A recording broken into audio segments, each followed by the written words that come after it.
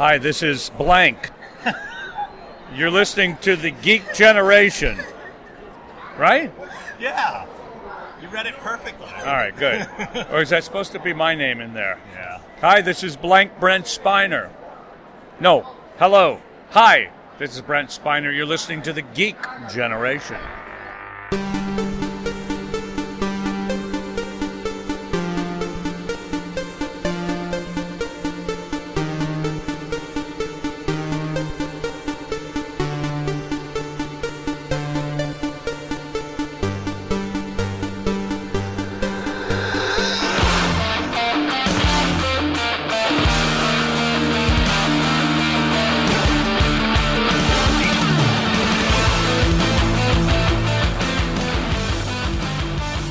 Hey everybody, welcome to the Geek Generation. I'm your host, Rob Logan, and in the studio with me today, Mikey Arsenault. Hello. Haven't been on the show in a while. I have not. And Anna. Hello. Hello.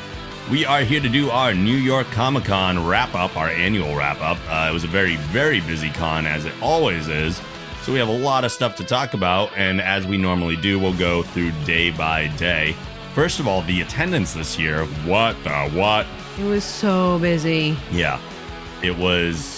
I don't know what the number was, but it was definitely busier than last year. It's progressively more and more each year, to the point where we talked about how frustrating it was to get in panels to even begin with. You couldn't was the answer, No. Yeah. basically. We only got into Impossible. one panel. Yeah. We tried, 3 or 4 at least, Yeah. and ended up making it into one that we were in the waiting queue for. I do have to give them credit for creating a better system for the main room. They did. That Even was though they didn't properly set that up. One of the panels you guys wanted to get into was the Walking Dead panel, and we went to the waiting queue as soon as the show floor opened, good. Which was 10 a.m. which is when we were told it was going to open. And at 10:02, It was totally full, it was totally full. which makes no sense because those people shouldn't have been able to get in there that quickly. So obviously they weren't abiding by their own start time. Yeah, that thing. And they let people in early and therefore filled up the Walking Dead panel way too fast. But we'll get to all that and more. So if we talk about Friday first, one of the most exciting things for us in past years, as it was, I think, for this year, is being able to go back into the press rooms and do some fun interviews. We actually had designated jobs this year, which was exciting. I know. I didn't just stand there with my hands in my pockets. It was cool. So Mikey was running the video camera. Yes. Anna was running the Beast, which is the audio recorder. This was our first Friday we got to stay for the whole day, though, too. That's true. I'd been there for Fridays before, but okay. And eventually we'll get there for all 4 days, maybe. That's a lot. You guys shake your heads. Except Bob's Burgers is always on Thursday. Yes, Yeah. which is sucks. the killer. So maybe I'll have to go up on Thursday, and you guys will have to join me later on. I don't know. I'm not driving to New York. Yeah, true. It's not happening. It's not happening. I don't Train know. is pretty cool. The Train is cool. Thursday might be the day, though. If it's going to get as busy as it is, hopefully less people can take that Thursday off. Right. And honestly, we're getting ahead of ourselves, but Sunday was like our little half dinky day, didn't do anything. So Right. we could go Thursday, Friday, and leave Saturday. True. Could always do that. True. Or leave early Sunday morning. Yep. Yeah. I don't know. We'll see. We're already talking about next Yeah. year. We haven't talked about this here yet. We haven't even talked about Friday yet. Yeah. Okay. So Friday, our first thing, I wasn't sure if we were going to make it on time. Fortunately, we had time to spare because we made really good time up there. It We went did. We flew. crazy fast. And our first interviews were what is wrong with me today? I'm switching. I do that a lot. I've said it on the show before. My brain moves too fast for my mouth. So I often switch words and sentences that should not be. We also had pre-show technical difficulties, We which did. can throw off your juju. Juju, mojo, I don't know. my voodoo magic. Right. So our first interviews were with the cast and creators of Rick and Morty, which is a fantastic show on Adult Swim. We won the PR people over while we were doing these two. They were very happy with our ability to keep it concise. We had a 2-minute time limit on most of these, and we just went boom, boom, boom. Some of them we got a little extra time in just because the people were talking to us prior to us actually doing the official interview. Yeah, I hit the record. Well, we both hit the record Right. button well before we needed to. Which is nice because, we're going to play the Sarah Chalk and Chris Parnell interview. We had an extra minute with them, and it was a lot more casual just because we were recording before we actually started. So that was cool. So we're going to play a couple interviews for you. The first one is with Justin Roiland and Dan Harmon. They are the co-creators of Rick and Morty. Justin Roiland also does the voice of Rick and of Morty, which is pretty crazy. And Dan Harmon not only helped create this show, but many others, including fan favorite Community by the geek community. So enjoyed that. And it's funny, too, for Mikey, this will be even extra interesting because, I don't know, have you watched him online yet at all, or... What, the videos? Yes. Yeah, okay. Because I was going to say, some of these interviews you might be hearing for the first time. Because the way we have it set up, Anna has the headphones in. Obviously, I'm doing the interview, so we can hear it. But Mikey's usually just a little bit too far away with the video camera to even understand what we're talking about. So it's all, like, exciting afterwards. Even though I was right there. Yeah. So here is Justin Roiland and Dan Harmon. So we're here with Justin and Dan from Rick and Morty, and I wanted to ask you guys the creative process for this show. It's known to be very improvised. I'm so. It's okay. So sorry. It's known to be very improvised, and you guys retroscript, if that's the correct term. How does that process work, where you're creating the script for the dialogue and everything? Well, it's still a story-driven show, so we write the Rick and Morty dialogue the way it needs to be in order to tell the story. We do our best to emulate what Justin ends up sounding like, but then we encourage Justin to look at the script, see the points that need to be covered, and then throw it away, and kind of like that's where that organic kind of stammering and misspeaking kind of comes in with both characters. Yeah, we had a story this season without giving too much away where Rick transfers himself into another body, and it really that was like the most free-spirited, fun voice record. Okay. Because I just went nuts. I just went off the rails, and I love doing that. I love that. That's my favorite. The simpler stories usually tend to be like the ones where I can really go crazy as the two characters, and retroscript stuff. But yeah, we always start with a really tight, fully scripted or well scripted script, for lack of a better word. Scripty McScript. And you guys have a ton of pop culture references in Rick and Morty. I mean, the inspiration for the characters themselves is very obvious as well. Are there other things that you're big fans of that you want to bring into the show? I don't know. I mean, we did like a Farscape thing where we had Claudia Black and Virginia Hay come in and do a voice on season 1, and then we got Battlestar Galactica people in season 2, but I don't know, but they're not Gremlins. like I'd like to see some Gremlins. Yeah, we should do a Gremlins thing. What the fuck are we doing? Where were you with that one? Like 4 months ago. There's always time to toss the water on it. I was going to see if I could do it for Community, but Oh, right. Save it. Thanks, guys. Thank Appreciate you. it. Yeah. Yeah. So it was cool to talk to them. I have to say, too, that if you want to watch any of these videos, I've posted the majority of them already at thegeekgeneration.com, as well as our YouTube channel, which is thegeekgeneration.com/YouTube, or the username thegeekgentv.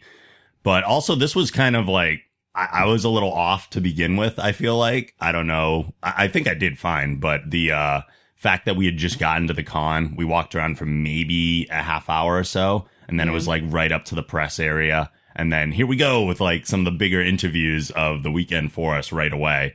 That was very jarring. It was a different process too for us to videotape the way they had all the press lined up, and they were going on a row, and they were like clicking at us, because when we did the Mythbusters last year, we had like the room to ourselves, and it was so casual and it was so open. So this one, you have like, a moderator behind you snapping her fingers like, move along. It was kind of like, whoa, what are we doing? Okay, we're doing this now. Like, it was a little nerve-wracking. Yeah, a little more stressful than normal, but I guess that's the normal process. We were fortunate. We were lucky, right? Last year. Exactly. Yeah, that we came in like after everyone else had already done their stuff.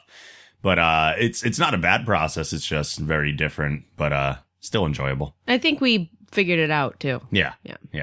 But having this one as the first one was like, oh, okay. Right.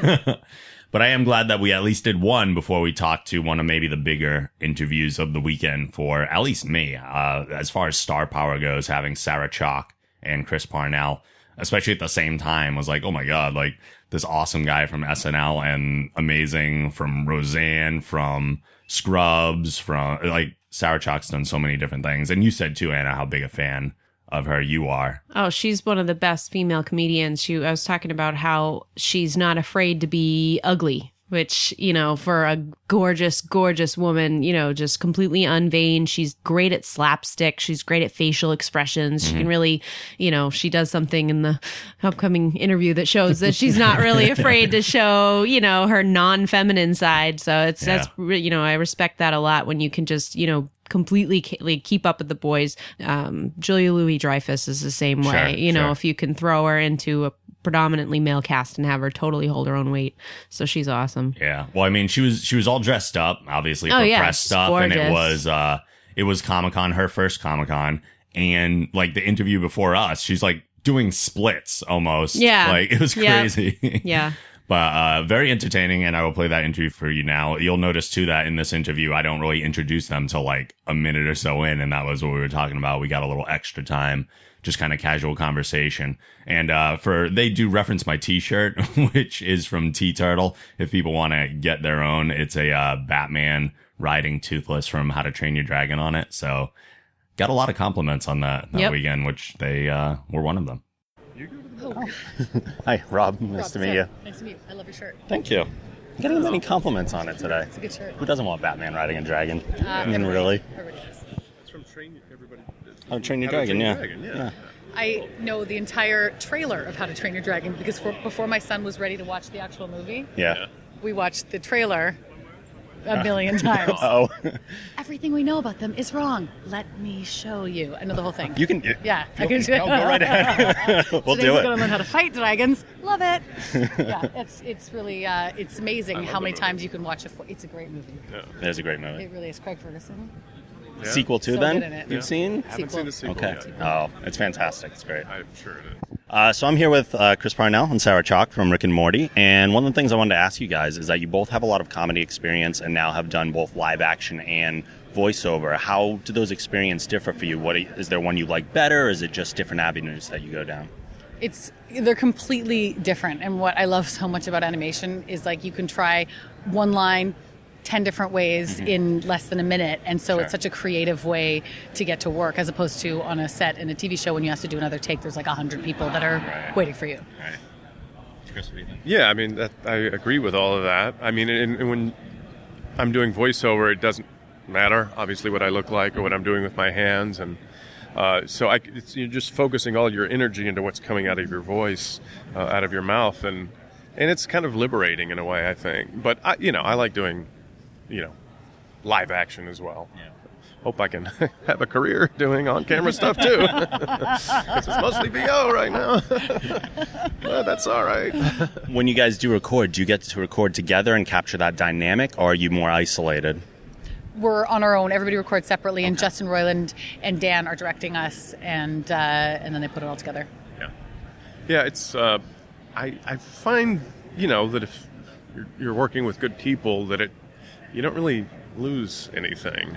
And in some ways, I think it frees you up because you're not waiting for somebody else to do their line and this and that, and you get enough takes of it that they can put it together in a way that sounds like you're all in the same room. And Yeah.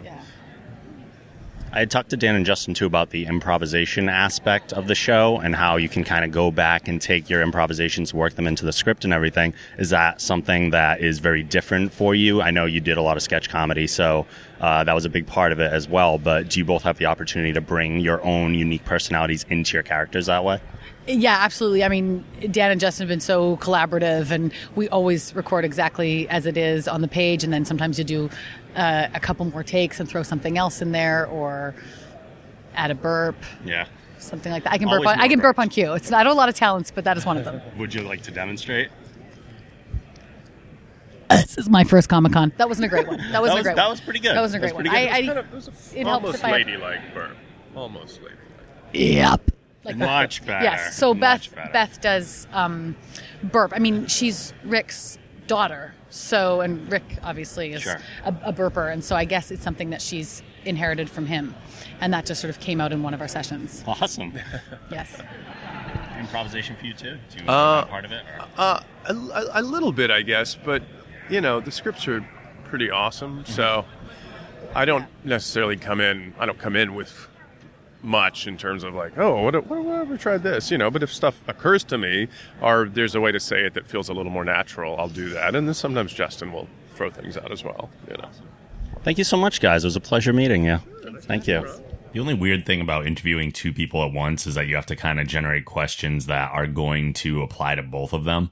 Like, there are more specific questions I maybe would have asked each individual one about maybe their character or how their specific experience went to it, but it's weird. I feel a little bad for Chris, too, because you were standing next to Sarah, so she kind of answered the questions first, and then, like, he'd be like, I agree with Sarah. Like, because she just answered your question. Like, so that wasn't really fair to him, I thought. More so than, like, awkward for you. I felt like, oh, well, Chris Parnell's standing farther away from the interviewer, so he's not really in the interview as much. Sure. Which makes sense, but yeah, I get it. Well, we had talked, too, that it wouldn't have made a huge time difference for them had they done the individual interviews. It would have been more work for us, but not for them. It would have taken the same amount of time. There were plenty of teams of interviewers that there were a lot of people waiting. Yes. While we were interviewing. So yeah, it wouldn't have made any time difference at all. Right. So. I did like while we were waiting to watch other teams doing their interviews. True. Because not everybody hit it right, but every once in a while somebody would ask a question that would really spark something that make somebody really come alive. And other times you just saw them, they're just like, yeah, not really getting anything out of them. And segue. I know it's not really a segue if you call it out before you segue it. But speaking of people coming alive in interviews, we went from that to the Robot Chicken with Breckin Meyer interviews, and he was on fire. He was a little intimidating, I thought. Yeah. But it was because he was so talented. Right. Not because of necessarily his presence. He was just so good at doing the interviews. He was really quick. I'm like, if you can't keep up with him, you're going to trip and fall. Absolutely. Like, he was quick. Did we get any of his audio for the interview before us? Not really. Okay. We got him calling me normal.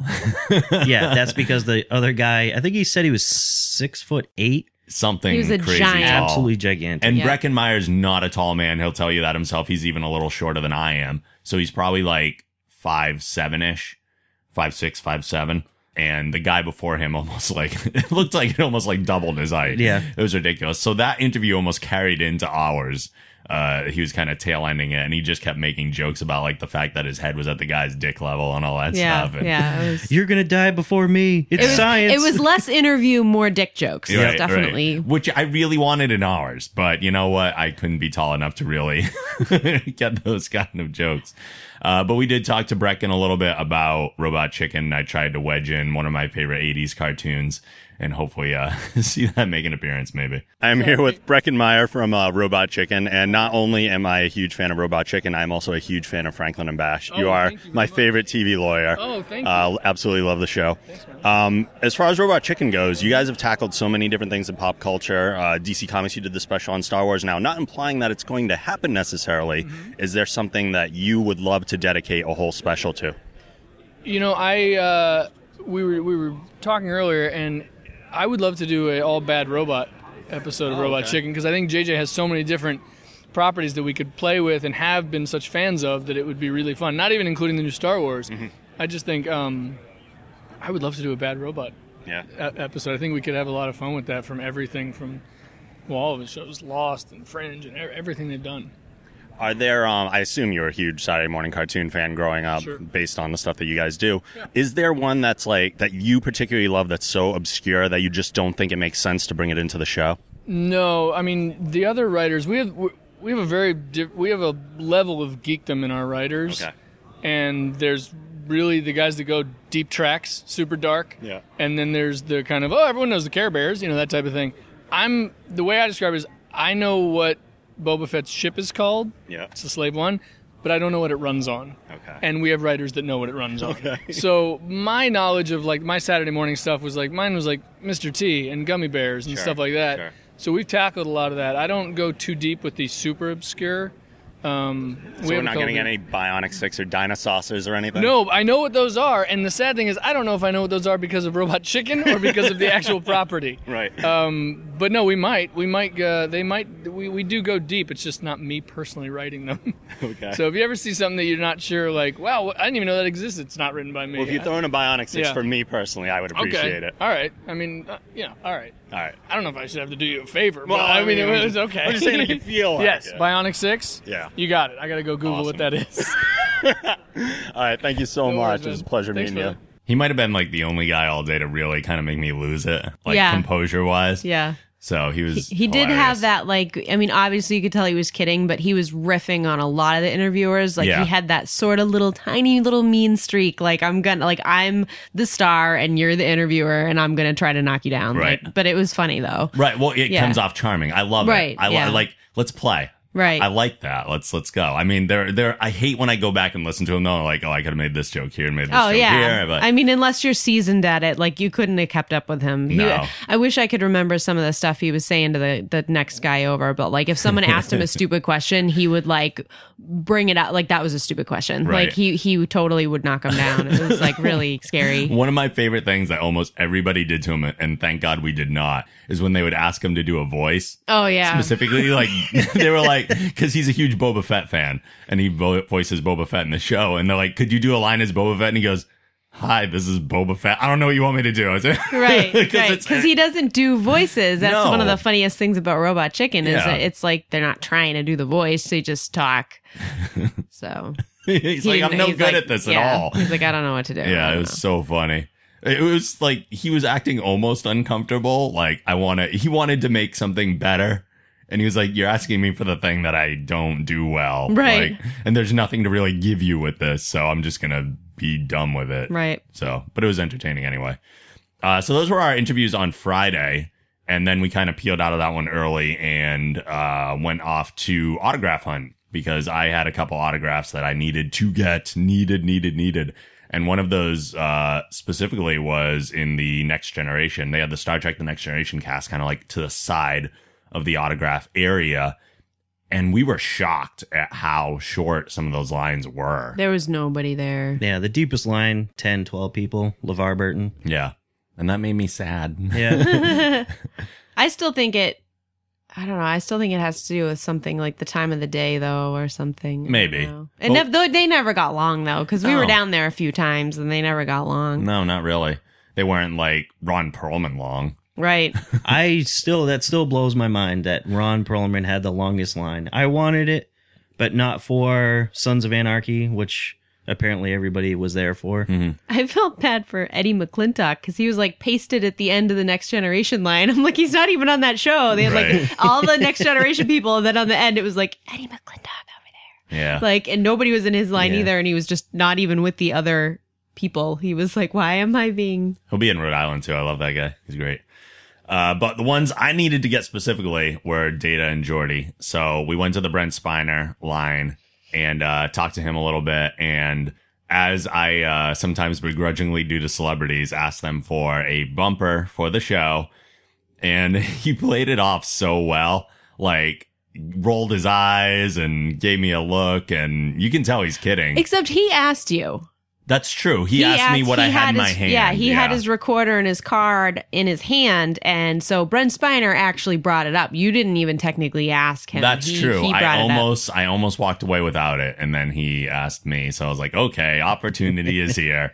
And then he rolled his eyes and recorded probably the funniest bumper we've ever gotten, which will be played at some point during the show. I haven't created it yet, but it will exist. Yeah, which one are you going to choose, man? I'm on the edge of my seat. All of them. Nice. You gotta play the whole thing. You Oh can't- yeah. We're going Cut to take that. 6 commercial breaks. No. Yeah. Brent did do, and maybe I'll play it at the top of the show. So maybe they've already heard it. Brent did do like 3 different bumpers because of reasons that you'll hear. But I loved it. I thought it was hilarious. So good. And then we went over to LeVar Burton's line, and I was Near tears, ladies and gentlemen. Near tears. It's crazy. I went up to him and basically told him he's my hero. And then he knocked you down. He did. He basically called you rude. He called me rude for not introducing my friends that were with me. Yeah, that was pretty bad. He just like stopped. He goes, wait. He's like, just stop. No. He's like, hello. And he like gestured toward me like, You Hello? covered that really well, though. You made excuses Yeah, for me. I Like, did. like you like almost like I'm the little puppy that got away. I'm like, don't mind him. He's a little starstruck. It's fine. Yeah. I'm not offended. I can't believe how friendly he was. Oh, Like, he was awesome. He made you feel like you've known him forever. Yeah. And this was just like meeting up again. Now, I thought that was really cool. Yeah. I've never met a celebrity quite like that. He's one of those guys that just puts you at ease immediately. He's Yep. everything you would expect him to be, Yeah. which is so uncommon, but fantastic at the same time. So I told him he was my favorite actor on my favorite TV show and really kissed his ass for a while. And I didn't feel guilty about it or shameful about it at all. And then I asked him for a bumper as well. And he specifically said he does not do content at cons, but could tell how big a fan I was. So Plus, you did mention that you donated to his. That's true. Kickstarter. I was getting a second autograph because I had already purchased one through his Kickstarter that I don't know. They're not up on the wall yet. Mikey's I know. looking I around keep the looking room. around. I've been thinking about that all morning. I'm like, where is it? I have to buy the frame still. That's the Okay. problem. The wall is so well organized right now. Yeah, I know. You're gonna have to move the lamp. I'm going to have to not only move the lamp, I'm going to have to slide over some of the top row, I think, because the Star Trek people all have to be together. Yeah, that'd be cool. I think that's important. So, and of course, we're referencing things nobody can see. You just have to you have to Yeah, you post should take a the Wall picture. of Fame. I have eventually. posted pictures before. I don't know if people want to see, there's some pictures on my Instagram of It's the current growing, state of too. it. Yeah. If you go to @the_Night_Angel on Instagram, I say because that's a Twitter thing. If you go to the Night Angel on Instagram, you can see the Wall of Fame as it currently is, but I'll post a new picture when I put up the additional cast and everything. But we were talking to LeVar and I lost my place. What I was talking about. And you got a bumper. And I You got got a a bumper. Yeah, not only had I gotten the Kickstarter autograph, but I mentioned that I did, and I had to meet him in person. So I told him that I was paying for another one, and he had asked me what I did, and I was like, well, I used to be a teacher, which I think he also respects, being of the Reading Rainbow background and all that stuff too. So he obliged and gave us a nice little bumper, which we'll probably play on the way out from our first commercial break. And that was very exciting for me. Very exciting. I think that's the first time I kind of saw you starstruck. Like, I've seen you interview people and I've seen you meet celebrities and you were just kind of like, bah, bah, bah. Like, He's hugely important to me, to the point where Yeah. I'm wearing my Geordie shirt. Yeah, I today noticed that when I as we're came in. recording. Not that I'm that type of fanboy, but I am. It would have been funny, though. Anna and I thought it would be funny if we did whisper that Rob doesn't read books. yeah, right. Yeah. Rob's always like, read what? And we're like, oh, we could totally like crush his soul right now by telling LeVar Burton that he doesn't read books. I would have just immediately come back with, I read comic books. I No, know you it's would not the you would have same, gotten in but the car and left us in New York. You would have been like, bye guys, fuck off. That's also very possible. I won't deny that. And was there anything else on Friday before we left for the after stuff?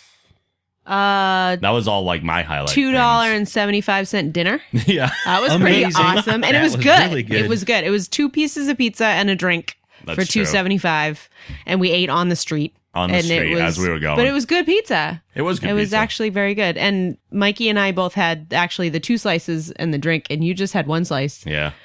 because we're fat. Yeah. Well, wait until we tell you about Saturday. Oh yeah, Saturday was something good.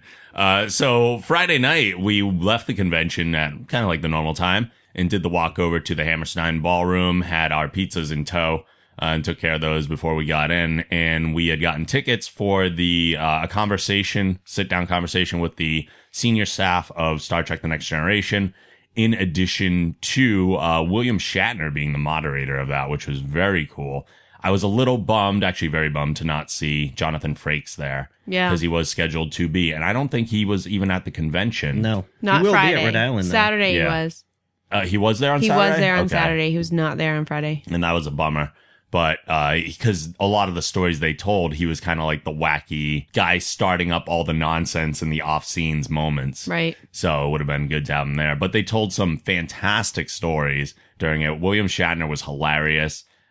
He had that same kind of humor that Breckin Meyer did, where he was kind of like putting down the audience at the same time in a very charming way, except for like one guy who was just a nutcase. You get that one guy every time that like ruins the whole thing. Everybody had like fairly good questions. There was a couple people that didn't really ask anything, but just said, "I'm a huge fan." And I was like, "Okay, thank you, sit down." But then one guy just like kind of toward the end just spoiled it. But it was pretty funny because at one point it got so out of hand that the entire audience started booing him. Yes. So that was pretty good, actually, because we fought back because we're like, fucking sit down, dude. Like, nobody wants to listen to you. And the entire, I mean, I've been to sporting events that weren't that rowdy and loud with their boos. Like, we all booed him hardcore. So that was kind of cool. He was very long-winded and didn't even really have a question. No, he was just trying to be funny, I think, Yeah. and wasn't, and came out. I mean, he basically, long story short, told William Shatner to shut up. Yeah. And that's when the whole audience fucking blew up. Because I'm like, you're in a room full of Star Trek fans and you're going to tell the Shat to shut up? Respect the captain! Like, are you kidding? You just told the fucking captain of the Enterprise to shut up? Like, sit your ass down. Yeah. So we all kind of flipped out on him. But so that was cool, actually. Like, it's like togetherness. We're all like, get out of here. It's our If the captain. philosophy of Star Trek wasn't so peaceful, we probably would have rioted against that guy. Seriously. But besides the one, there's always the one. But yeah, it was really funny. Deanna Troi is hilarious. Marina Sirtis. Yeah. Oh my God. She talk about offensive. She didn't give a shit. She was saying stuff. It was pretty funny. She was really Her funny. accent is heavy. Yeah. Yeah. I mean, you pick it up in the show a little. Right. A little. But in real life, her accent is heavy. Their jokes about the accents were very funny too. Yes. And she was talking about how Jean-Luc Picard was supposed to be a Frenchman that has and they had a whole explanation as to why he sounds British instead of French. And It was basically like the British took over the French in the year 2023 Right, or something right. like that. And they so there are no more French people on Earth. and she was joking about her accent and then being like, "Oh, do a Bajoran accent." What? Like, or a Beta Z accent. Sorry, Bajoran. I think she said Bajoran. No, she said she Beta did. Z, Okay. yeah. Beta Z accent. She's like, "What the hell is a Beta Z accent?" It'll just be my accent. Yeah. That's fine. So that was all very funny. Really enjoyed that show though. It was good. I yeah. laughed a lot. I did too. Very good. And that was pretty much our Friday. Then we went back and crashed because long car ride plus a lot of walking around equals tired as hell. Well, we actually put on Hot Shots Pardue. That's right. And then I fell asleep like halfway through. That's right. And then you must have fallen asleep because I woke up in the middle of the night and the TV was on. Right. But Even though I thought I put the sleep timer on, but whatever. You tried. Yeah. I remember you trying to put it on. Minutia. hotel TVs are they never do what they're supposed to do. They don't. anyway. We're going to take a quick break, pretty much just for another excuse to play a bumper, and then we'll be back with, because we got so many. So many bumpers. And we'll be back with our Saturday and Sunday. Hey, Amazon users. If you'd like to help support the show, please go to thegeekgeneration.com/Amazon, which will bring you right to the Amazon homepage. If you make a purchase after using this link, you've helped the show by earning us a commission, and it won't cost you any extra money. Please use this link for all your future Amazon shopping. That's thegeekgeneration.com/Amazon.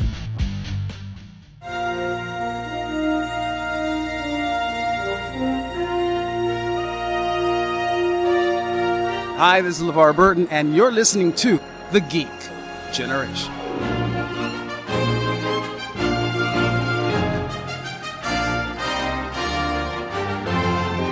All right, we are back. And Saturday started off with us going to the main hall queue. Rainy day Saturday. Rainy day Saturday, yes. And it was nice to see the new system set up. We had mentioned it before about the way the main hall worked, because I don't think we really ever got into a big panel in the main hall before. No, last year we went to the Walking Dead line, and basically as soon as we got there, the moderators were walking around and saying, Yeah, you're they're not like, you're not "Don't getting bother." in, just leave. We're like, okay. Yeah. But this year they had a whole wristband setup, I think kind of adopting what San Diego did this year. That seemed to work very well for them. Now the only other thing New York needs to do to adopt from San Diego is limit the ticket sales, so it doesn't just get insane and it's like not even worth walking the show floor. Yeah, They're at that point now. They are. I don't think we walked at like a standard pace all weekend. Right. Like we were just like shuffling and like bumping into people. Yeah. I mean, you couldn't even walk. It's getting to the point, like Mikey was saying, that it's not even worth necessarily going to the convention unless you have, like, we have those extra special things that we get to do, which means I'll keep going. But if like those got cut off, I don't know if New York would even be that much fun anymore. No, I mean, It'd be fun for like a day. Yeah, I would do a day pass. Yeah, but it Yeah. wouldn't be like a weekend event anymore. well, that's why I kind of made a face and cringed when you mentioned Thursday, because I'm like, I just don't. That's too many days. Like, well, the that's reason too I say long. Thursday is It's 'cause because of the Thursday interviews. is a press day. Yeah. And the only people that are in there are VIPs or 4-day pass Right. people. So it's a Right. very easy to move around day. Right. That would be a great day to try games, which this year it didn't seem like they had as many games No. to play. No, it didn't.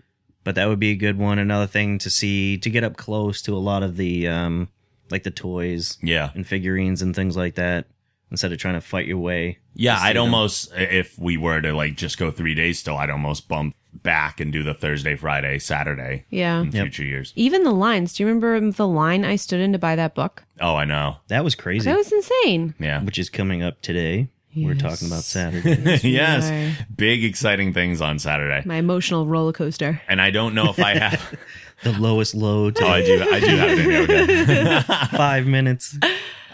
So when we went in the main hall queue, The Walking Dead was already full. So Again, at unfortunately- 10:02. At 10:02, which made no 10:02. sense. No, and we got there right at 10, and there were so many people inside the building already. So I'm like, Somehow, they yeah. didn't open the door at 10. Like, it was ridiculous. It was so stupid. But we did end up getting in the line for the Lego Batman 3 wristbands, which ultimately didn't fill up anyway. I mean, they were still handing them out when we actually came back 2 Right. hours later Right. for the panel itself. And this was the only panel we made it into the entire weekend Yep. because, mostly because we had the press coming up afterwards, but I thought it was an entertaining panel anyway, just based on the people who were there. Greg Miller from IGN was moderating, and then you had Arthur Parsons and Steven Sharples, two of the game designers and game director. And then the panel itself consisted of Jeff Johns, Troy Baker, Kevin Smith, and Stephen Amell. And it was a very, Kevin Smith might have made the panel far more entertaining than it would have been otherwise. Because really, he just plays the role, and it's not even playing a role because he is a fanboy. Right. So he's just sitting up there with a shit-eating grin on his face, like sitting next to Troy Baker, one of the voices of Batman. He was like, damn, you're a handsome guy. And then Stephen Amell comes in, sits down to him nice. He's like, I have a little crush going on right now. Yeah. He's definitely man crushing on both of those guys. And it was hilarious. It's so funny to I think that's why people love Kevin Smith so much, because he can be us and act how we want to around those people. But because he's at the same level as them, he's allowed to. Right. and not Right. be creepy about it. But very entertaining panel to begin with. They announced a lot of stuff. And again, this is really kind of the big news that we have coming out because we didn't get to see a whole bunch of stuff. They announced a bunch of new playable characters, one of which was Man-Bat. They quickly, almost by accident, showed a quick clip of Jim Lee, who is another playable character from DC Entertainment. So they're bringing another actual human being into there. And apparently I did do a little more research afterwards. Jim Lee did request that his power in the game be to throw pencils at people. Okay, fly. They did mention that. They did. And I thought they were maybe joking, but they were serious. That's his power in the game. So that's pretty funny. They also announced Condiment King from Batman the Animated Series, who was like a 1-episode villain. There was this episode where people were getting brain controlled and they thought they were supervillains, so they would just come up with an identity. And this guy put condiment packets on him and had a ketchup and mustard squirter and was the Condiment King. So they threw him into the game. I think that's hilarious. They showed Darkest Night Batman, which is an Elseworld comic where Bruce Wayne becomes a Green Lantern. I thought that was badass. You might have seen a picture online before of Batman as the Green Lantern. It just says, it's like one of those motivational posters, and it says overpowered because someone thought giving the Batman a weapon powered on will was a good idea. Then they also announced Solar Suit Superman, which was specifically requested on social media. So they made a point to say, yes, we do listen to you guys. And since they have over 150 character slots, they were like, yeah, we'll take some of your ideas too. Right. Why not? And then most exciting for a lot of them was the announcement of Green Lantern, who is Daffy Duck or Duck Dodgers, who sends in his laundry and gets his laundry back from the cleaner and has a Green Lantern suit and ring in it, and all of a sudden becomes a Green Lantern. They were like, yeah, he's going to be hilarious because they got the actual voice of Duck Dodgers to come back and do that too. So that's also very cool. And I thought this next guy was playable in the game, but apparently he's not. He's just going to be part of the tutorials and the narration. The most unexpected announce of all, Conan O'Brien. Yep. So excited. Very funny. I'm too excited to see that in the game. I think he'll be very entertaining as well.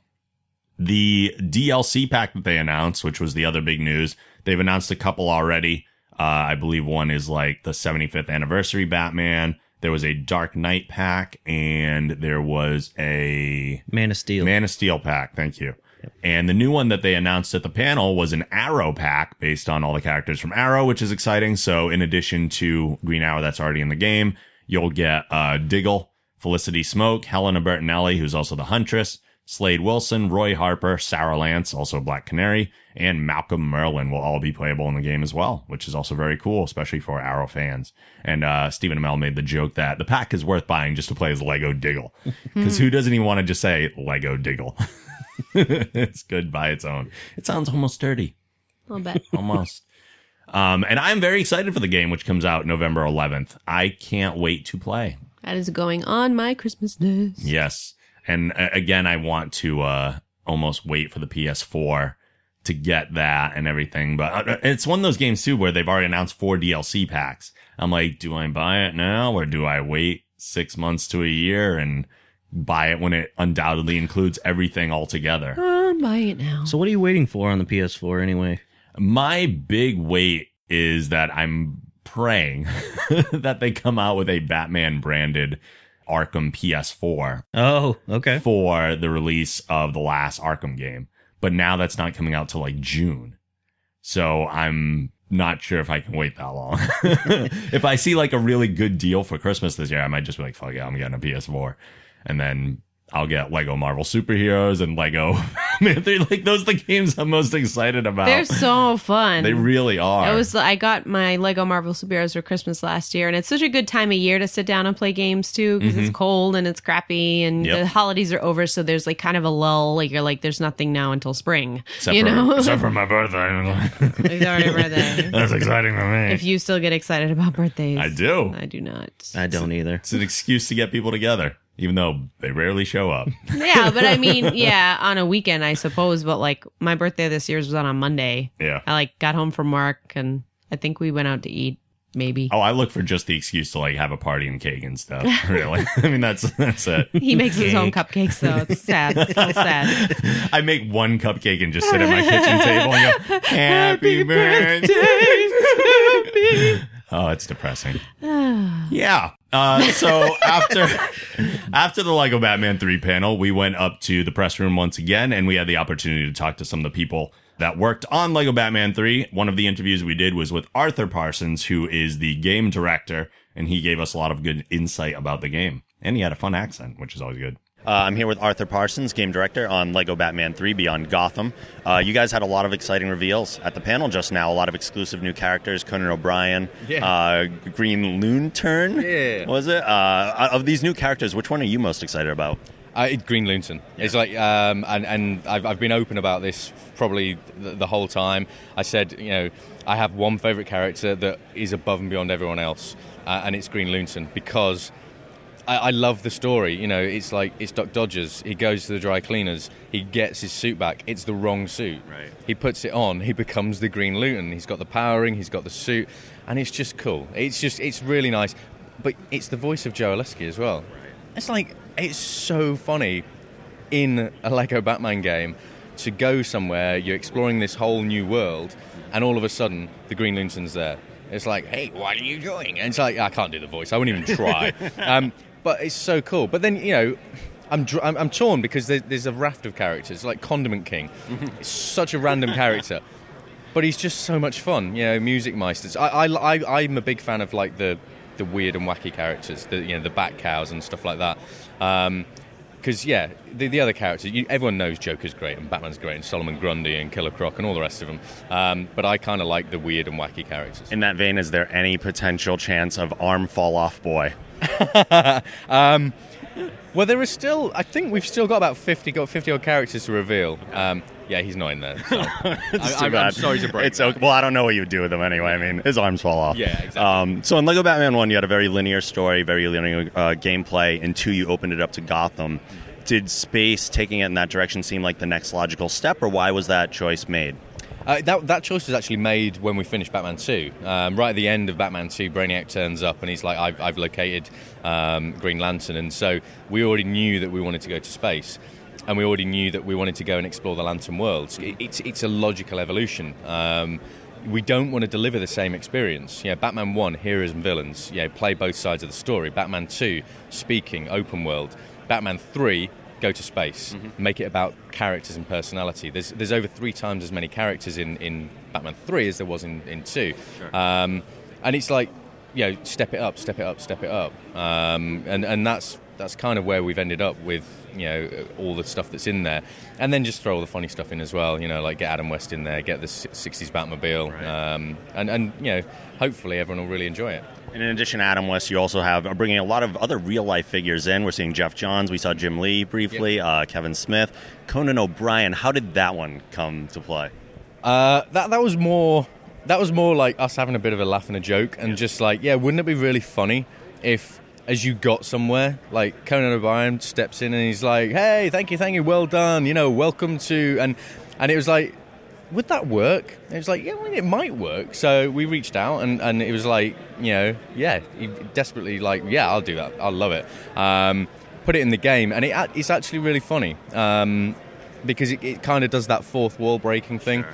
And it just kind of makes you get drawn into that world when you've got other characters in there, like Kevin Smith, like Conan O'Brien, that are kind of interacting with you, the player. Batmite is the same, that interacts with you, the player. It does immerse you more, and it's cool. It's really funny. Awesome. Well, I'm very excited to play the game. I can't wait for it. Thank you for joining us. Cheers. As sad as I am to get the confirmation that Armed Fallout Boy will not be in the game, I am very excited to see the inevitable Clueless Gamer segment where Conan is playing through Lego Batman 3 and runs into himself. Yeah, that'll be good. From Arthur Parsons, we talked to Troy Baker, who is the voice of Batman in Lego Batman 3. I was very excited to meet him. He's kind of like a rock star in the voiceover world, and I do follow voice actors and everything. He's taller than I expected him to be. He is a handsome man. He's a handsome man, and he's very charismatic. You might even recognize him if you saw him because they modeled his character. He voiced the lead character in infamous Second Son, and they modeled that character specifically after him, so his face looks all the same and everything, too. So that's always very cool. And Troy gave me a compliment that was very, very nice that he didn't have to, that almost made me tear up. I'm here with Troy Baker for Lego Batman 3 Beyond Gotham. You are providing the voice of Batman in this game, which I have to say I'm completely jealous because that is my dream job. Yeah? It is. I would absolutely love to be the voice of Batman, but I have to settle for just wearing the logo occasionally. You had a good voice for it, though. Thank you. Yeah. Oh, I appreciate that so much. You don't know how much that means to me. Oh. All the voices that you've done The Last of Us, the myriad of games and movies and whatnot. How does the Lego genre differ for you from those other projects? Oh man, a lot of times, clearly you're a gamer, so you understand. Most of the time, they're pretty dark, pretty heavy, pretty serious. And then to be able to come into something like this, where it's just packed with levity, and we have Kevin Smith in our game, I know. we have Adam West in our game, so the opportunity to work with other friends too, and it's almost like a radio play, and be able to just have fun, and kick back and be able to make fun of yourself. You don't get those opportunities a lot. So that's one of the challenges, of course, but it's also one of the, like someone said earlier, one of the benefits of doing this as well. So. Yeah. How does your version of Batman in the Lego universe differ from the other iterations of Batman we've seen, film, TV, and whatnot? Well, the beauty of it is that we get to steal from all of that, just blatantly. There's times when we'll steal from, 66 Batman, we'll steal from, we threw in the na-na-na-na-na-na-na-na, but we also have the Tim Burton theme, too. So we get to steal from 89, we get to steal from 66, we get to steal from Nolan's Batman, the animated series, and just stuff from the comics, too. So we don't have to focus on a specific vision for Batman. We just, it's like a buffet of stuff. And we got 75 years of history to pull from, too. Yeah. So we're just, cherry-picking all the stuff that we want to. Absolutely. During the panel, they announced a lot of new characters. Conan O'Brien. I know. I found out as we were walking up on stage. Oh, really? That's when I was like, Conan, are you kidding me? Did you get to meet him at all? No. And somebody asked me, did you get a chance to work with Adam West? Sure. And I was like, well, he got to play Batman too. So we recorded separately. But I got to meet Adam at San Diego this year, and he walked up behind me. He was like, "I think you'll make a wonderful Batman." And I weed myself. It was great. So great interviews there. That was fun. And then we had, between this and our other press area that we had to go to, we had a little time to kill. So we just kind of hung out in the press area for a little bit longer. Had some snacks. And there's some stuff that goes on back there in that press area. Yep. Yeah. I almost walked into Bill Nye. Yep. Yeah, that was pretty awesome. I totally chickened out though. I'm like kicking my own ass. I'm like, why didn't I just say hello to him? See, but that's I was what so like bow tie, like that. I just like fucking flipped out. Like I was like, I don't know what to do. That's what I've totally learned over time is that you have to take those opportunities when they come up, or else you're going to kick yourself later on. Yeah, and that's happened to me so many times. I'm just like, just go for it. Like there's no hesitation. Like, well, there's a little bit of hesitation, but then you just got to go for it anyway. He was like speed walking though, so I felt like if I stop him, like I think he was actually headed to a panel. We looked at what time it was, and I know like I had written down that I wanted to go to his panel, so I had it in my phone, and I think he had like 3 minutes to get downstairs. Yeah. So maybe it's good that I didn't, but I was like, fucking Bill Nye, holy shit. Like I was like, oh my god. He did stop the photobomb an interview though. He did. That was pretty funny. Yeah. Was what show was that? I don't know. I don't remember. Oh, the one that was over on the side? Yeah. The League. Yeah, the League. He ran in and like, yeah, it was awesome. Yeah. And they were very welcome. Yes. For him. Everybody loves Bill Nye. So the League was doing a photo shoot over there and a quick interview. And then we also saw Jason Mewes walk by. I heard Jason Mewes first. Because that voice, we're headed in the same direction, and I'm just like, is that like, could it be? You're just like, nuge. Like turned around in slow motion, and I'm like, that's fucking Jason Mewes, holy shit. Snoochie boochie noochies. So cool. Yeah. And so you bump into people back there. It's very, very interesting. We also saw, I think, later in the same day, or maybe after we had done the other interviews, we walked by Sarah Chalk and Chris Parnell again. Yep. And Mikey tried to like pull out his camera real quick so we could get pictures, but they were just going so fast. Like, we missed it. That's fine. We have them on video. It's That's true. Yeah. It's not a big deal. But we did have the Punkin' Chunkin' interviews to get to from after that. And we ended up talking to both Fat Jimmy, who was one of the contenders, and Tori Belici, who we talked to last year, former Mythbuster. I hate saying former. I know. And but also still current co-host of Punkin' Chunkin'. So here's Fat Jimmy real quick. I'm here with Fat Jimmy from Punkin' Chunkin', and the upcoming Punkin' Chunkin' 2014 is on the way. What are you doing to get prepared for this year's event? Oh, man, we just drug ours out of the weeds. Sometimes we have to go ahead of time and get them out and work on them and stuff, but this year I'm a professional procrastinator, so I just pulled mine out last week, and I'm at a festival right now with it. My teammates are. So. What can you tell us about the machine that you're entering this year? Well, I have a human-powered machine. And what that means is we have to put the energy into the machine in a two minute time limit with one human being. So we use a bicycle to do that. And then we pedal up and stretch surgical tubing down to power our machine. And we're throwing in about 1,000 to 1,200 foot range. Do you ever think about contacting someone like Lance Armstrong to put on that bicycle for you, get a little extra power? Well, that's what happened to us last year when we actually powered it up too much and we couldn't get it pulled down. And believe it or not, about a foot in those elastic bands was worth about an extra 500 foot. We couldn't get it stretched out in our 2 minute time limit, so we went ahead and threw 500 and some feet in competition. Later on, we pedaled it with a little extra time for practice. Got it the whole way down. We were throwing in 1,000 foot. So it's amazing just stretching those bands a little bit further, how much further it'll go. But yeah, I would love to have somebody with a professional biker to get on that thing. What's the distance goal this year for you? In the past, I've commented on our old machine that if we threw over 1,000 feet in competition, I would do the Fat Jimmy dance, stir in the pot. But that would be the goal for this new machine, is to throw over 1,000 feet. Awesome. Thank you so much. We appreciate it. Thank you. The Lance Armstrong question definitely coming from my lack of knowledge of the topic and just trying to make a joke partway through the interview. But he was entertaining. That was fun. And then we talked to Tori again, who somewhat remembered us from last year, which was kind of nice, and asked him about this year's event. Okay, I'm here with Tori Belici, who's a co-host of this year's Punkin' Chunkin' event. Yep. How is this year's competition, do you think, going to differ from past experiences? Well, I don't know if you heard, the actual event got canceled. Oh. And so what they're doing is Science Channel is like, the show must go on. So what we're going to do is we're actually going to go to New Hampshire with some of the, kind of fan favorites and just have a shootout and just basically just destroy stuff with pumpkins.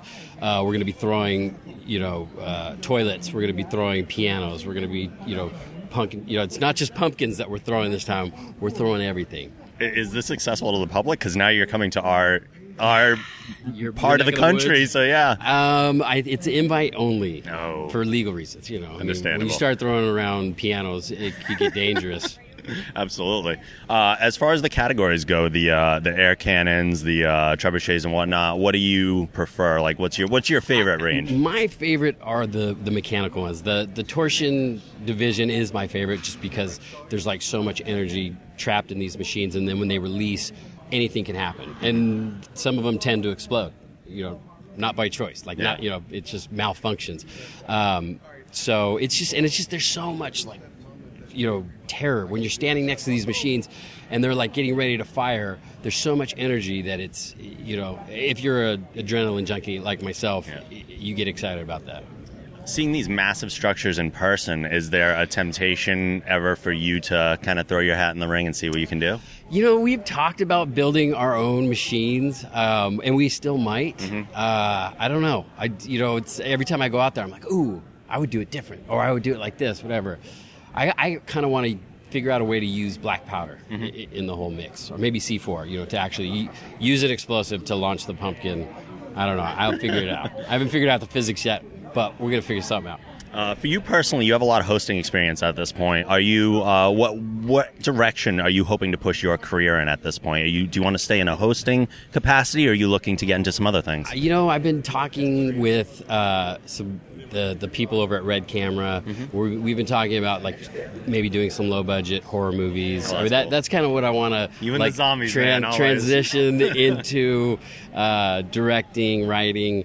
But I still like right now I'm hosting a Travel Channel show, and it's going to come out in January, where I'm just going around doing really cool, weird stuff. Like I took a 2-man sub to the bottom of Lake Tahoe, and cruised around. So I still enjoy the hosting, but I want to get back into the movie making side of it. Do you and you said writing too? Is that something you have a lot of experience in, or is that kind of a new area? I went to film school, and I've written a few screenplays. So now I'm just like at a point where it's like starting to show people who could actually help get these things produced. Sure. Yeah. That's awesome. Yeah. Well, all the best luck to you. I mean, I look forward to all your projects. Thanks, man. So yeah, good seeing Tori again. Very cool.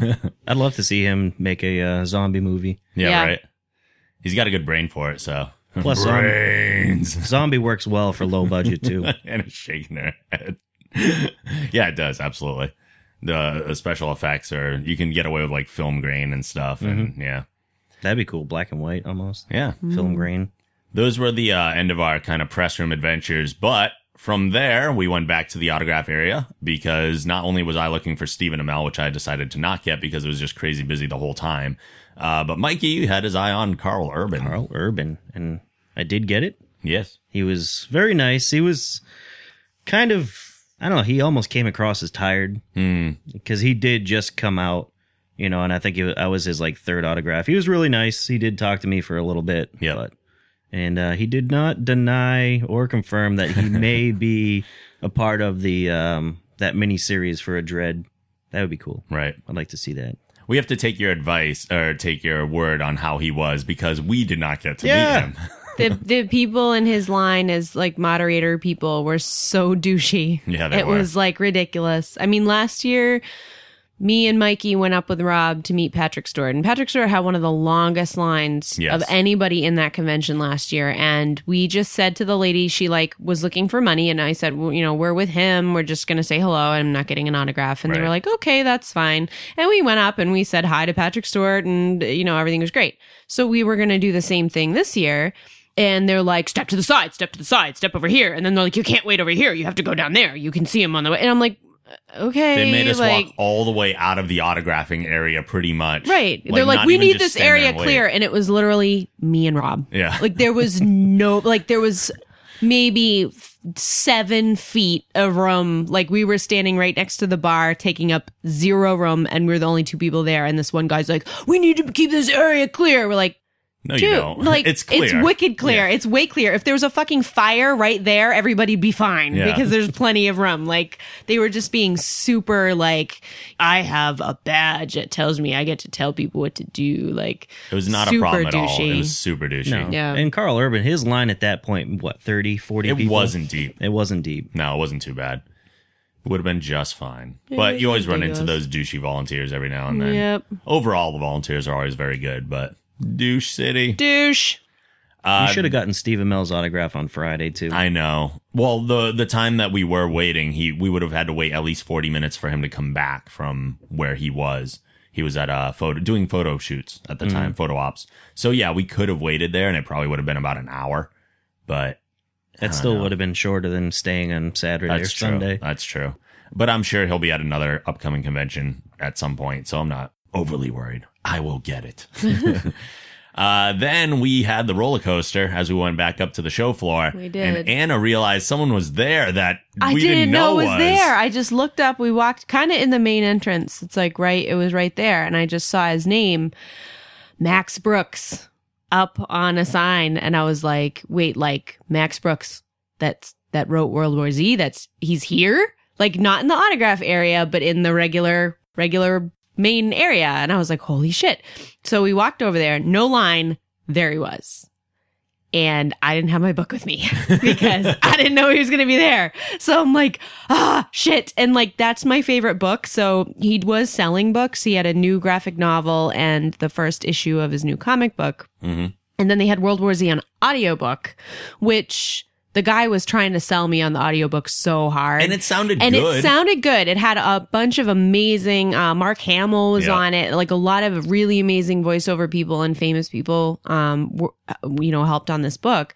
But I'm not going to listen to it. Mm-hmm. I'm just not going to buy and keep something that I will literally never open.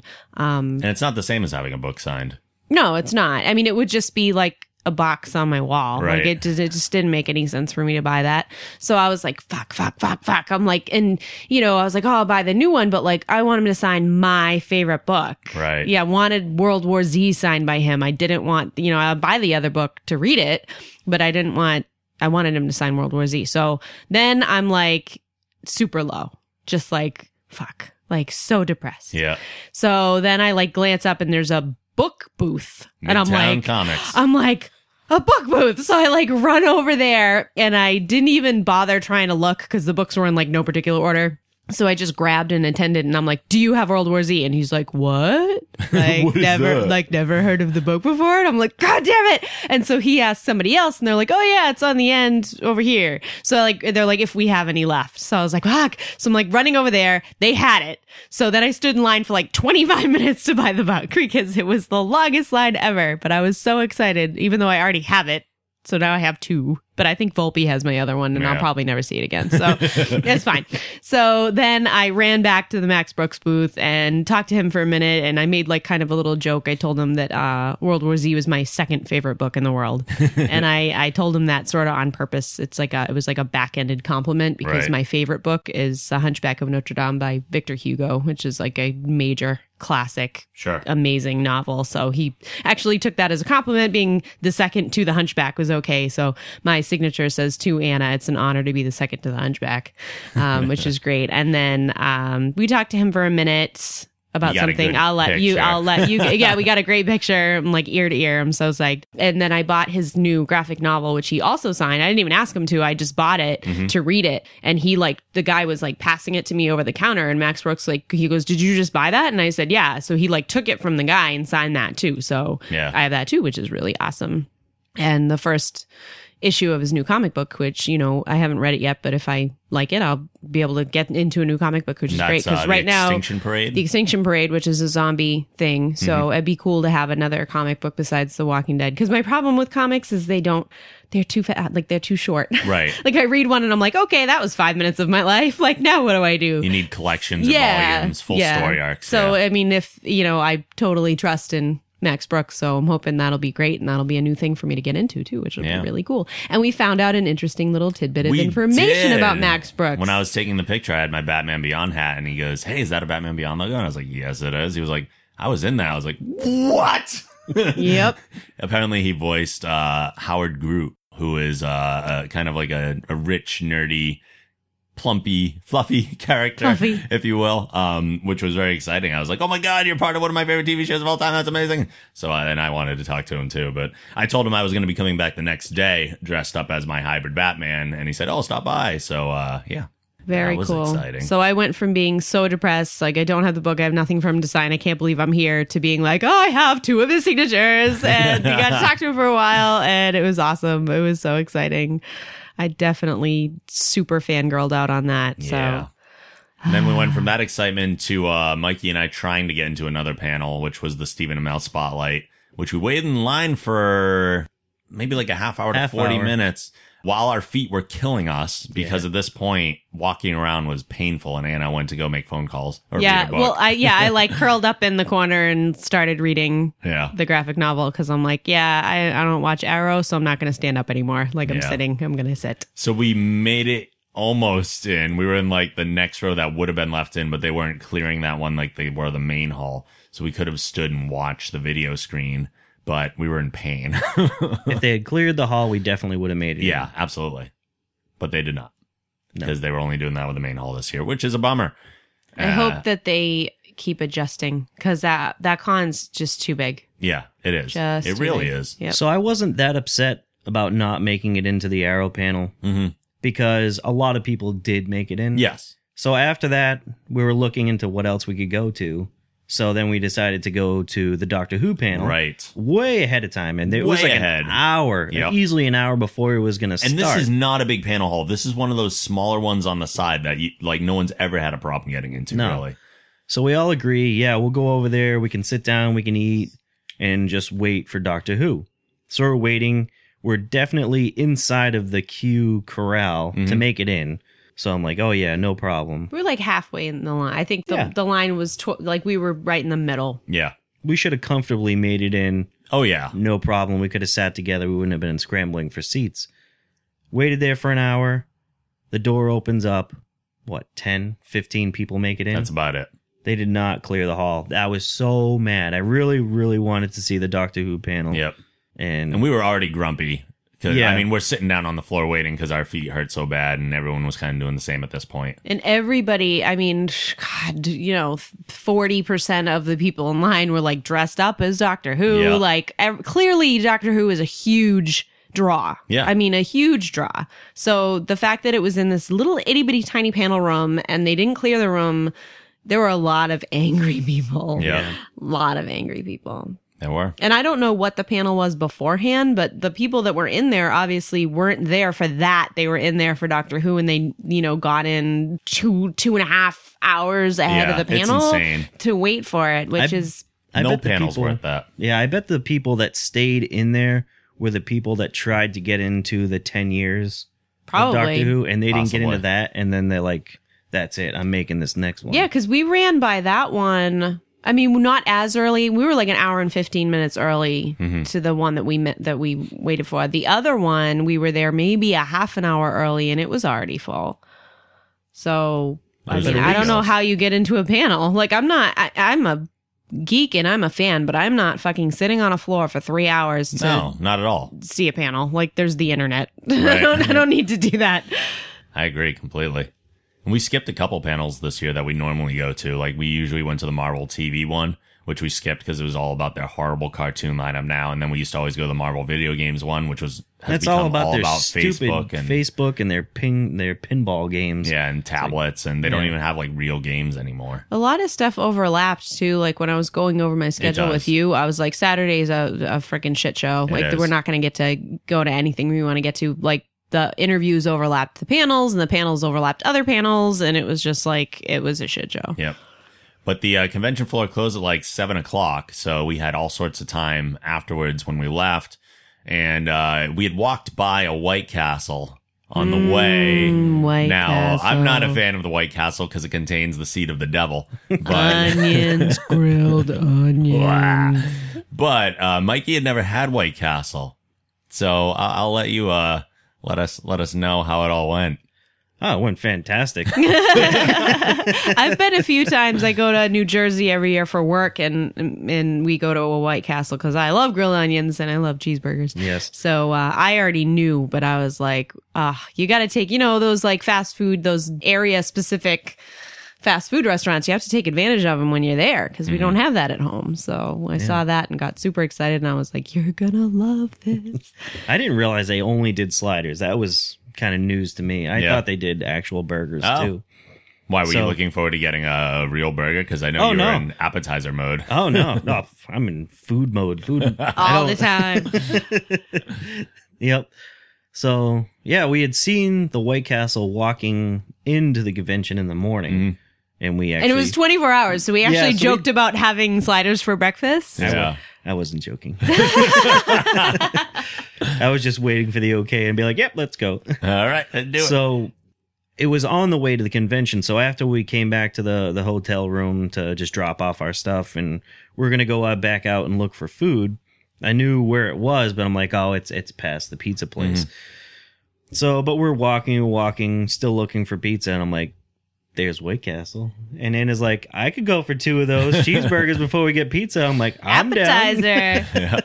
I'm down. So we go in there. Going. Oh, yeah. I couldn't believe it, though. There were people in there ordering like 20 burgers at a time. I'm like, holy shit. They eat them like Tic Tacs. Yeah, they do. They are small. They were delicious. They were delicious. And ours we actually waited a long time because they must have been making a new batch because ours were like piping hot, like burn your tongue hot. Yeah, the first one I had was so hot. Yep. Second one was delicious. The second one was perfect. So yeah, we had 2 sliders each, and then had 2 more slices of pizza. So we were a little full. But it worked out perfect because as soon as I was throwing away the wrapper from my second burger, I was walking right inside to get 2 slices of pizza. Done with this. What's next? Keep it coming. Oh, it was. Did we good. We didn't get dessert that night. The night before, we had a horrible experience at Baskin Robbins. We skipped over that. Yeah, that they was butchered bad. everything. Yeah, they had nothing. They had like no cookie dough ice cream. They didn't even have hot nothing. fudge. No. Like, what the hell kind and we of an waited ice cream and we place? waited forever. Yeah. And yeah, so that was a disaster. But I don't think we got dessert Saturday. No, we night. didn't. I think we were gonna buy candy. Because we went to Toys R Us. Yes, we went to the giant Toys R Us with Which the was Ferris wheel in it. That fantastic. was And I fun. still have a craving for Nerds. Yeah. Because they had the Wonka. They had 2 different candy places in the Toys R Us. Oh, it's happening. That little shake you heard was Nerds! box of Nerds landing on Mikey's lap. Nice. Awesome. The Candyman giveth. You are the Wonka.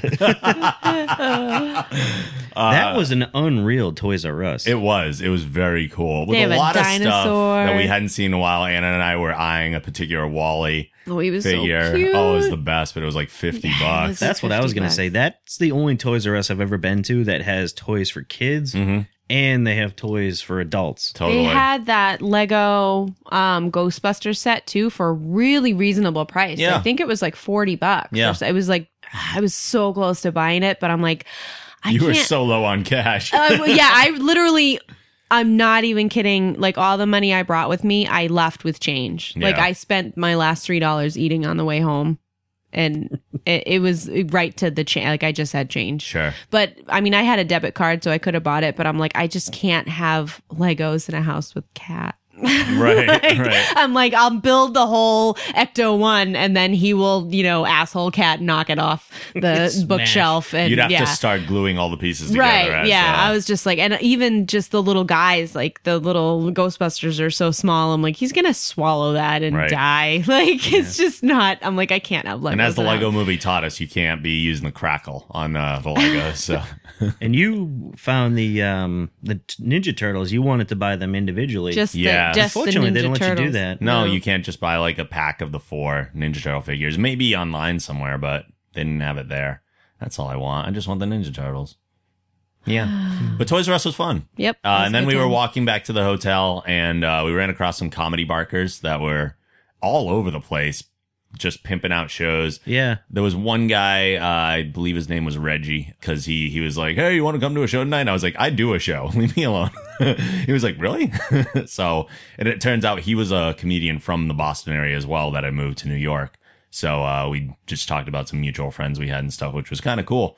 And then we walked a little bit further, and then there was another one. I just kept yelling stuff at the comedy barkers because I was in a weird mood. And another one like came right up to me and got in my face and was about to say something. His face went blank, and then he like walked away, and I was like, "What the hell was that?" Like, I had That to was know. so weird. There was something that happened. I had to know. He was like, "I think he was going to sell you drugs, and then thought you might be a cop."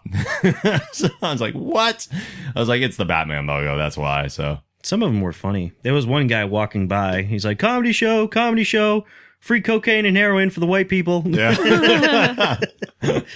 Yeah, they were funny for most of the part, most time, but that's one of the things you just have to do in New York if you're going to get stage time, at least when you're starting off. It's a big deal. And then you guys went to bed. Yep. Of course. So At tired. like what, 10 or That's something? late for me. No, Yeah. well, yeah, it was a little after. It was later than I thought it was because we left Toys R Us at like 9:20. Yep. And for some reason, the rest of the night took a really long time. Yeah. Like, I don't know. Well, there it was was a- crowded. Times Square was crowded. It was It actually was. to It move was. around. A lot it of was hard. construction going on. Yep.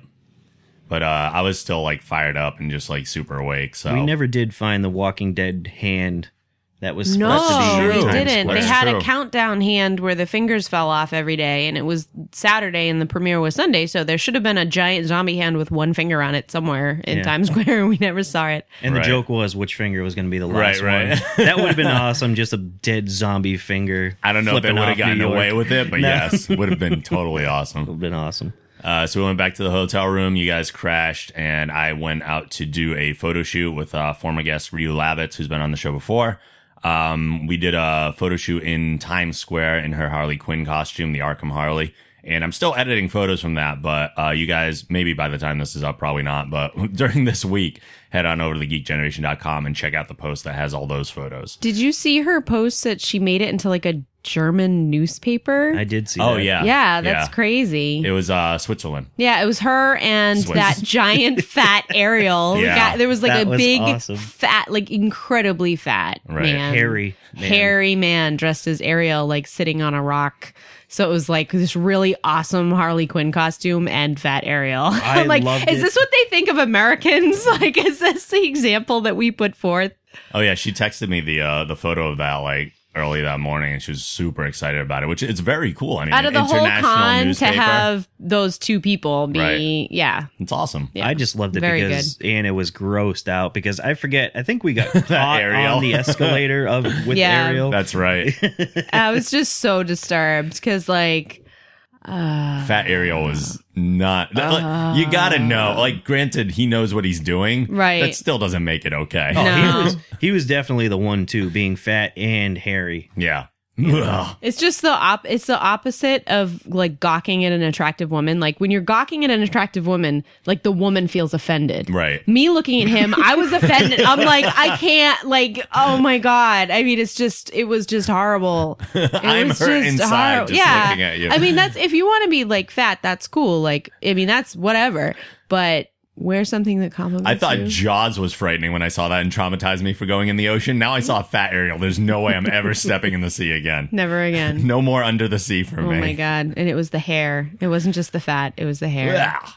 So Sunday. That was a lot of hair. Sunday was different because it was dress up day for me. So I threw on the Batman costume and we went to the convention there. And I have to ask you guys, what is that like for you? Because I don't like when there's one of us dressed up in the, is that entertaining for you? Is that annoying for Huge. you or? It was so entertaining. No, Yeah? it was awesome. I even told Anna, I'm like, you know what I feel like? I feel like those like Imperial troopers that follow behind Darth Vader the entire movie.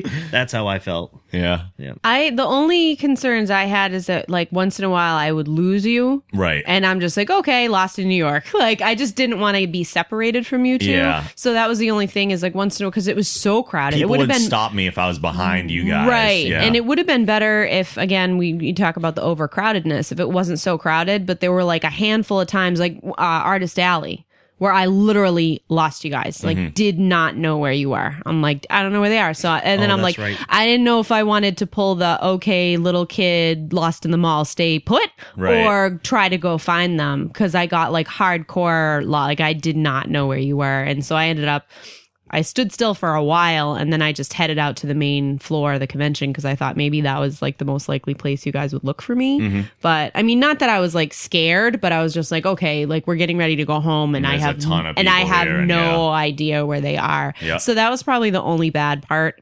It was better if we kept you in front of us. Yeah. Right. Like, we're going to walk behind you from now on. Yeah. No, you two were ahead of me, and I stopped because I saw the Muppets Avengers. So I stopped to take Yeah. that picture. Right. And by the time I get going, I see Rob getting pulled back to do an interview with somebody else. That was a really weird interview. Yeah. And then I remember him saying that Anna's way down there. Yeah, And I'm I like, did notice, but I couldn't turn around, so I Yeah. just pulled over. So at least you and I saw each other and waved, so Yep. you knew where I was and I knew where you were. So it was okay that we were separated. Mm-hmm. And that was fine. I just like sat down and rested my feet until you were done with your interview. But then on the way back out, that's when I like legit lost you guys. And I'm I like, actually don't wish know where I they went. hadn't done that interview, and even if I did find the clip, I wouldn't promote it because it was so weird. It was, I don't know what organization they were. I thought they had said like Nerdist or something when they pulled me over, but it clearly wasn't. No, because it was all political. Right. Yeah. They asked me like one normal question, then they started asking me about presidents and like whether Batman would be a Republican or a Democrat. And I was like, Batman is on the side of justice. And they like, I'm trying to be funny, trying to make an entertaining interview. And they're like, ha ha ha ha. No, but really. And I'm like, this is really uncomfortable. I'm like, I am not a political guy. I'm not going to take a political stance. More so because I'm not me right now. I'm Batman right now. And if I'm going to represent the character, I'm not going to take a political stance in favor of one or the other. That's irresponsible. So Yeah, it that's was not just your choice to really make. right. It was just really awkward, and I was like, okay. So I just kept making jokes, and they were getting frustrated the whole time. I was like, well, fuck this, then I'm out. That was dumb. But then when we did get in there, though, the first like 5 minutes or so, Mikey and I got ribbed real bad.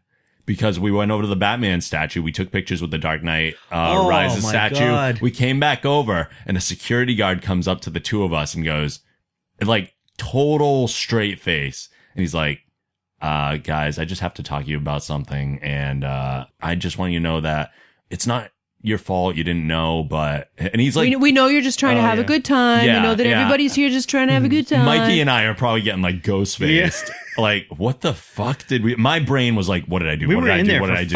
5 minutes. So 5 yeah, minutes. I'm going through everything, where we walked, who I may have taken pictures of. Especially because they were wicked cracking down on that sexual harassment stuff. Yes. Like there were signs everywhere, like cosplay isn't consent. Like they like harped and harped on that. I was like, so- did someone report me for something I didn't actually do? They're just talking to a Batman. right? Like how many Batmans are there? Right.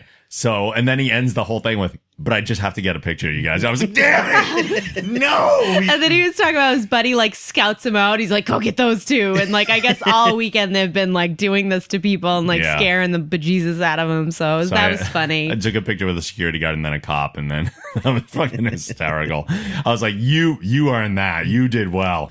That was very good. And then I did actually do another interesting interview. We went to see Shane Hurricane Helms over at the Headlocked booth, and I was excited to meet him. And he actually gave me some good pointers about eye makeup and everything. So, Yeah, that was cool. That worked out well. Yeah, he just uses regular acrylic paint. And I'm like spending all this money on grease paint that rubs off. And he's like, oh yeah, acrylic's fine. It'll just dry and stay there. I'm like, all right, that's fine. But we stood behind, and I did find the video of it afterwards. There were some guys from Structure Gaming doing an interview, and they just asked me to stand stoically behind the interview, which I don't know if it played as well as they wanted it to, but I did what they asked. That was fun. At the end of it, Shane did his classic like hurricane flying away thing, and I Almost tried to sell right it, into and- me. Yeah. Scared the shit out of me. Yeah, but that was fun. It was nice to meet him like that and everything, and We- it was cool. We got to do like stormtrooper jobs again too, because me and That's Mikey right. got to like hold back the crowd because they were doing the video in the middle of the show floor. It wasn't an interview room, so we had to make sure people didn't walk through the shot. So Yeah. we were like, "Excuse me, I'm gonna have to ask you to back up." Like it was pretty cool. We were Crowd like, control. Yeah, it was awesome. Then we headed back over to Max Brooks, and I was in costume, so I took a picture with him and said it was cool to meet him and everything. And I am making efforts to have Max Brooks on the show. I've reached out to his publicists. We are hoping to get him. I know Anna is very excited about that. So our fingers are crossed. I can't guarantee anything yet, but we are hoping to make that happen. Prayers, people. From that Just a little point, prayer. it was pretty much heading home time. Yep. So we headed out. We were bummed because Crumbs wasn't opening for 2 damn days. 2 days off. So we tried heading to the Cake Boss Yep. diner, and it had nothing we were really interested in. Everything was super overpriced, and they had very mediocre cupcakes. Yeah, they were just lame cupcakes. Nothing's like chocolate and vanilla. And the line was crazy long. You had yeah. to like take a number, and everybody was just like, I didn't even look because everybody was just leaning over the glass, like trying to pick out their food, and Not worth it at all. bad atmosphere, bad lines, bad Yep. pricing, bad food. Bad feet, and we had our bags with us. We were like ready to go. We had everything. So we walked back to the parking and headed out. We stopped at a rest stop on the way home, though. Where I spent my last $3. You guys headed over to Cheese Boy. Yeah, I had a dairy overload. Yeah, he just had like cheese pasta. He had a regular grilled cheese and then mac and cheese. Yeah. I had the chipotle cheese. Sandwich. I don't know. It was good. And I saw a place that I'd never seen before, which was an entirely mac and cheese oriented restaurant called Mackin' Out, which is a horrible name. But they had a very intriguing menu with like different kinds of cheeses, different ingredients. I ended up getting it was called like the Backyard Barbecue Mac and Cheese, and it had barbecue pulled pork mixed in with it and everything, and like 3 different kinds of cheeses. And I don't really eat pasta that much anymore just because the carbs and everything, but we did so much exercise that weekend. Yeah, that's how we justified everything we ate. We're like, we're doing so much walking that it doesn't matter. We can eat whatever we want. I think based on everything that I ate, I probably still came out in the negative for calorie wise. I probably burned more than I ate. It was like all cheese and bread, though. Like all we had was cheese pizza, macaroni, cheese sandwiches. Which is fine. Plus the snacks and none of us that we will had in our ever bags. poop again. Yeah. But that place was amazing. I got to see if there's anything closer because it was really good. Yeah.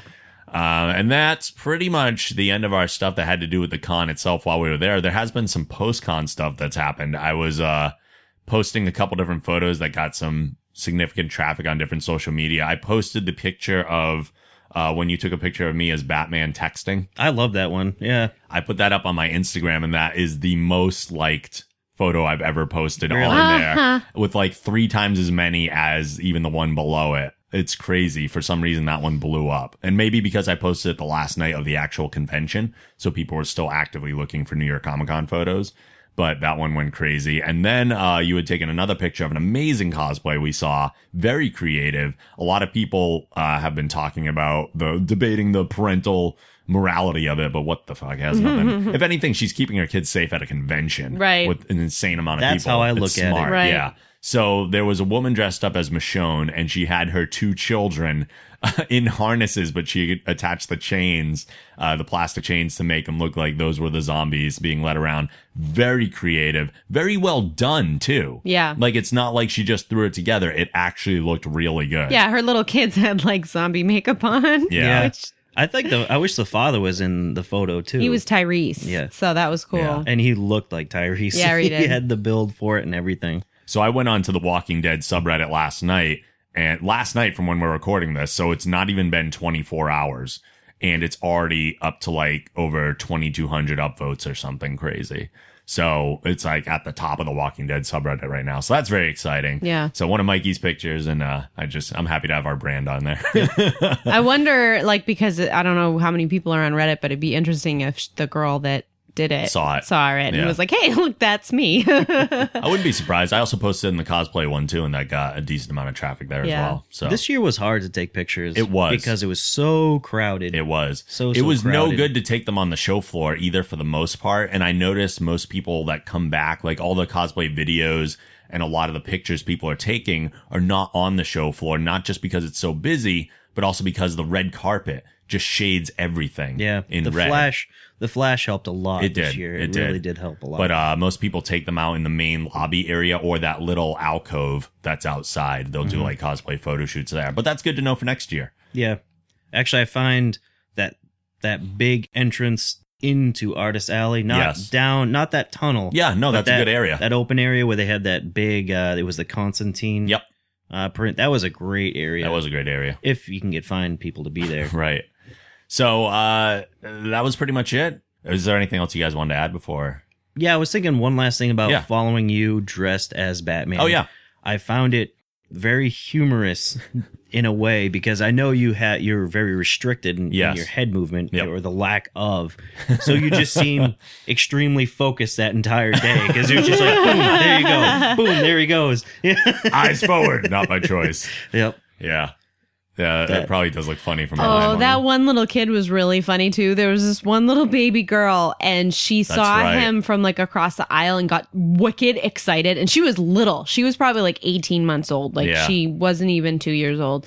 And she was like, and like her whole body shook, and she was like waving at him like crazy. So he walked over to her, and Sheila had like a line because he got too close, and she burst into tears. I put my hand up to give her a high five. And she turned. She turned because she was like so excited, all smiles, waving, like, "Oh my god, it's Batman!" I was and like, then "You gotta go high five." Yeah, she had like a very specific personal bubble, and he like entered her bubble, and she fucking burnt. It was so cute. Like, it was sad, but it was so cute. And at her the same parents time. started laughing. Yeah, her parents were just cracking up, and but Rob's like, "What? No high five? What?" Like, it was, and then I think she did end up giving you a high five, but then like when you leaned in to do the picture, she did the same thing. Yeah. She was like too close, just too close. That was hilarious. Yeah, it was so funny because she just went from one extreme to the other. Like, she was like, "Holy shit, it's Batman!" She was so happy. The And best then it was every just time like, is taking the pictures with the little kids. Yeah. I love it so much. They're all so cute. Their eyes light up in just such a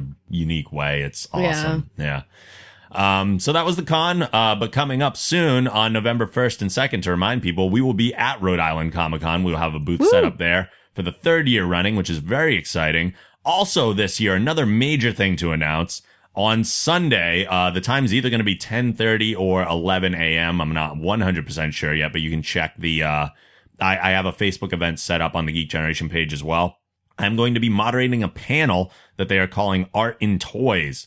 The summary here is that renowned Hasbro toy artist Roger Andrews explores art in the world of toys and what it takes to make the next toy sensation.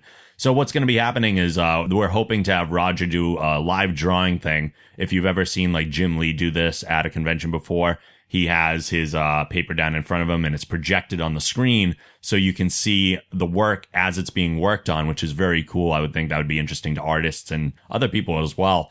During that time, I'll be interviewing Roger and we'll be doing a Q&A with the audience. And we're going to be giving away all the drawings at the panel that Roger does over the course of the panel. There'll be several ways to win those. Some of them will be trivia. We're going to try and have some raffle tickets and things like that, too, for people who maybe don't know all the trivia answers. And Roger said he will be taking some requests from the audience for characters to draw, too, because he can do things very quickly. And sketch things out. So I'm very, very much looking forward to that panel. Again, that will be Sunday at Rhode Island Comic Con, either at 10:30 or 11 o'clock. If you have a ticket for the convention already, that is a free panel. You can just come see us there. But we want to fill that room up and make this a very cool event for people. That is pretty much it, though. Sweet. So as we get out of here, final thought or something you guys would like to plug? No. And no, I'm assuming. No. Okay. See everything else we do, including all the videos that we talked about today, all those interviews, our cosplay photo gallery. I'm going to have another photo gallery of stuff that Mikey and I took just around the convention floor. I'm going to have a gallery of just the Batman pictures of me going around. I'm going to have another gallery of the photo shoot with Ryu. There's a ton of stuff to see at thegeekgeneration.com right now, so head over there and check it out. If you use iTunes, please rate the show and write a review. We appreciate those. You can like us at facebook.com/thegeekgeneration. Follow us at Geek Generation on Twitter. Follow me on Twitter and Instagram at The Night Angel. You can support the show by going to thegeekgeneration.com/support. You can send emails to podcast@thegeekgeneration.com. And as always, the show theme is provided by Machine Supremacy. A link to their site can also be found on our site. Signing off, we'll be back next week with more stuff for you. Later.